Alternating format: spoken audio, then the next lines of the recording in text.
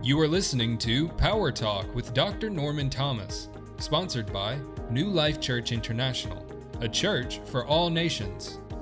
God that's on the inside of me. So why would I say that? So we're going to practice, is what I'm saying, the governance of our words so that we can make up our minds. We are going to affirm what we have learned and what we know about the will of God for our lives with our words. We're going to take all that God has spoken to us. We're going to take all that God has shown us, and we're going to affirm it with our words. And the best thing to do is to take what He has said and just say it back. And you affirm God's will over His plans and purposes for you. When you are yielded to God's guidance, the Lord will reveal to you words that you should never speak again from your mouth. In Psalms 141:3, it says, "Help me to guard my words whenever I say something." You see, once you get into this and once you really begin to practice this, one of the first things that you will discover is a consciousness that arises within you of your words that you're saying. You'll automatically begin to hear yourself talk. You're going to be amazed how many people don't hear themselves talk. They just talk. They don't hear themselves. If they heard themselves, they wouldn't say some of the things that they say. But when you practice this, that's one of the things that happens. You begin to hear yourself talk, and your spirit man begins to grab hold of some of these things and begin to kick some of these things back. It says, "Now, why did you say that?" You say, "Okay, right. I'll never say that again." You know, why would you say you're broke? Why would you say that? Why would you say that? Yeah, there's no reason to say that. That it serves absolutely no purpose, right? So why would you say that? There's so many other things you can say besides that, okay? Not, "I can't have that because I'm broke." No, how about, I'm working my way to that. I'm working my way up to possessing that particular thing, whatever it is. I don't know what it is for you, but whatever it is, you don't have to cancel it in your life just because you declare yourself broke. You're going to be broke forever? So why would you say that? So speak life. I'm increasing daily. I'm increasing more and more. God is my shepherd, I shall not want. You follow me? There's so many other things. It's in the Word is full of it. It's full of these things that you can say. And then you must remember that this whole thing about your words and affirming with your words and speaking right, it's a spiritual matter. It's not a natural matter. It's not logical. This is not psychology that I'm talking. This is not, this is a spiritual matter. Now, you can experience what we call behavior modification. In other words, you can modify your behavior for a period of time, but there's enough pressure out there to break that behavioral will. There are some things that can happen in your life that will just break down that behavior modification that you've been working on. Behavior modification is good, but it alone cannot take you where we're talking to you about tonight.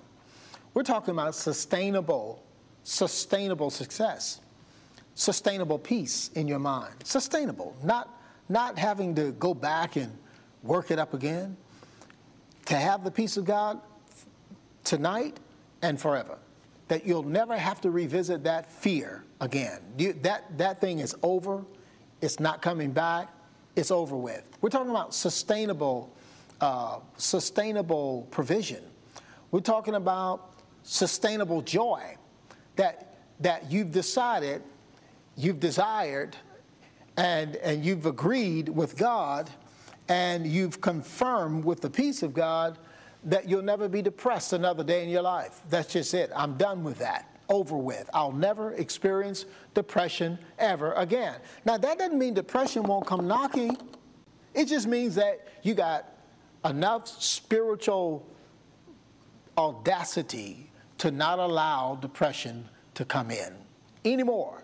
You have learned your rights, and you know what is rightfully yours, and the peace and the joy of God is rightfully yours, and you've just decided that you'll take it, and you won't take depression ever, ever, ever again. I decided that many, many years ago, and I have not been depressed since. That doesn't mean depression hadn't tried to come, but I just tell it, you don't come here. What are you doing knocking on this door? Get up out of here. I have the peace of God. I have the joy of the Lord. The joy of the Lord is my strength. I have the peace that Jesus gave me, not as the world gave me. Sustainable peace I have in Jesus' name. It protects and guards my mind in Christ Jesus. All right? Now, so Matthew chapter 15, 11. Now, this is really the chapter, probably verse 9 and 10 is good too, but we're just going to look at 11. It says, "It is not what goes in the mouth of a man that makes him unclean and defiled, but it's what comes out of the mouth that makes a man unclean and defiles him." Now, here we had the disciples always bringing Jesus into question about something he taught, bumping it up against religious ideas and, the law of Moses and everything. They were always trying to find a way to trip him up, to accuse him of blasphemy, to take him to court, to shut his ministry down, to shut him up, so that they could fill their temples up again, because Jesus was emptying out the temples. Okay, people were not going to the temple, they were going to Jesus. And Jesus was meeting in the mountains and on the seashore, and that's where people were going, and they just were having a fit over it. And they did everything they could to shut him down. And so they would be in the crowd. When Jesus would teach, they would be like hiding out in the crowd and asking a question as though they were sincerely seeking wisdom, which they were not.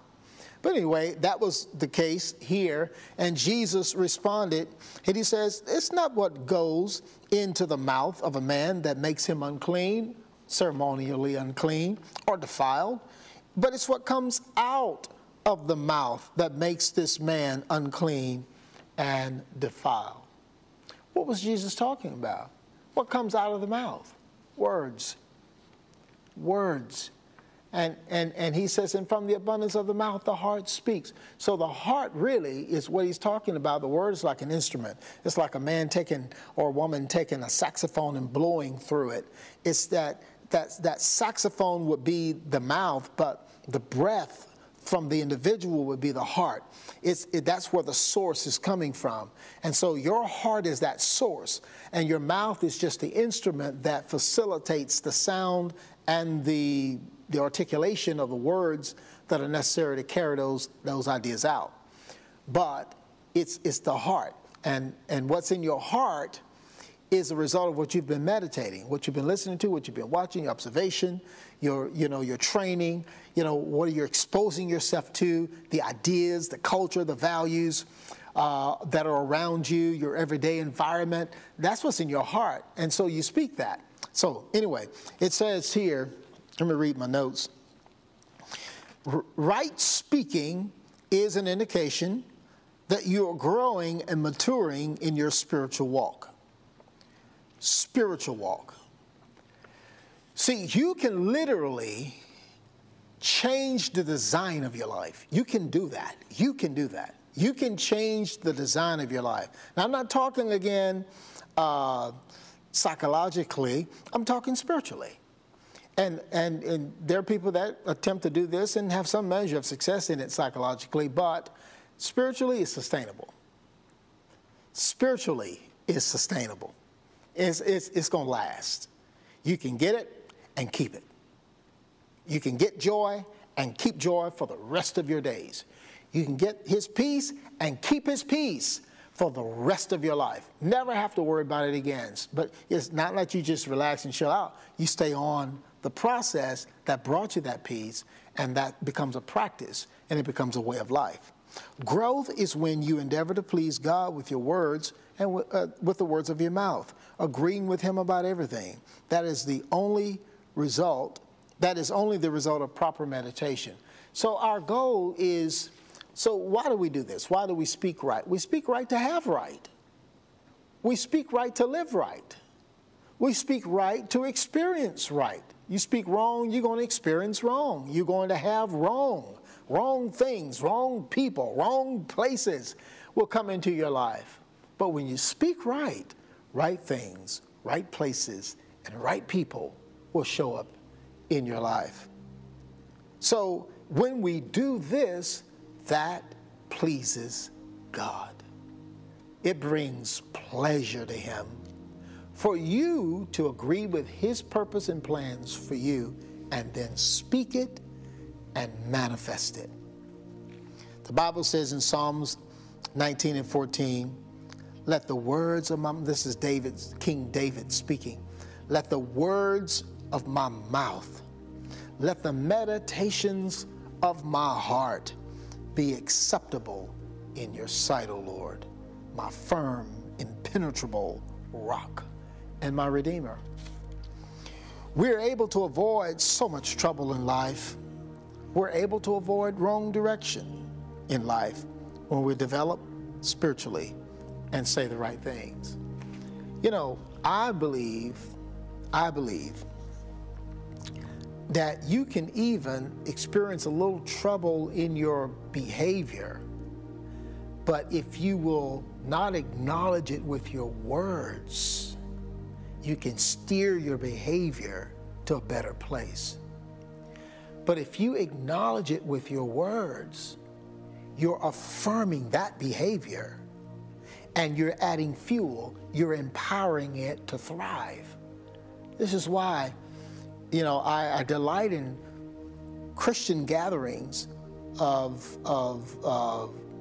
when brothers and sisters, believers in Christ, who have struggled with addiction, when they come together and they don't say, my name is Josh and I'm an addict.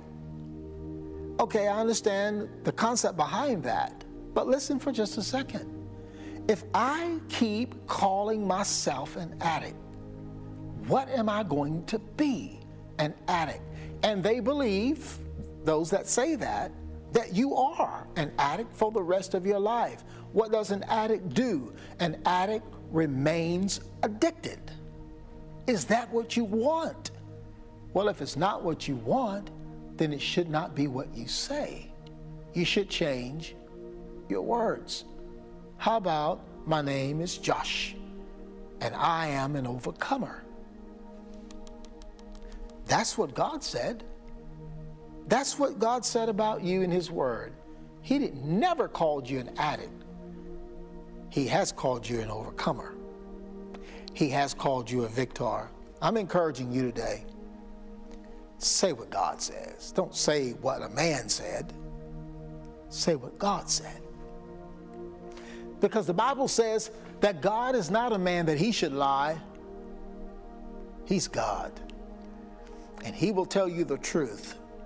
And He will teach you how to live life in such a way as to come up and out of any and everything that's holding you back.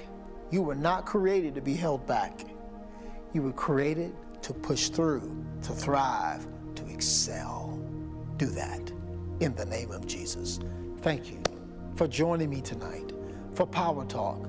And until next time, this is Dr. Norman Thomas saying, keep walking by faith.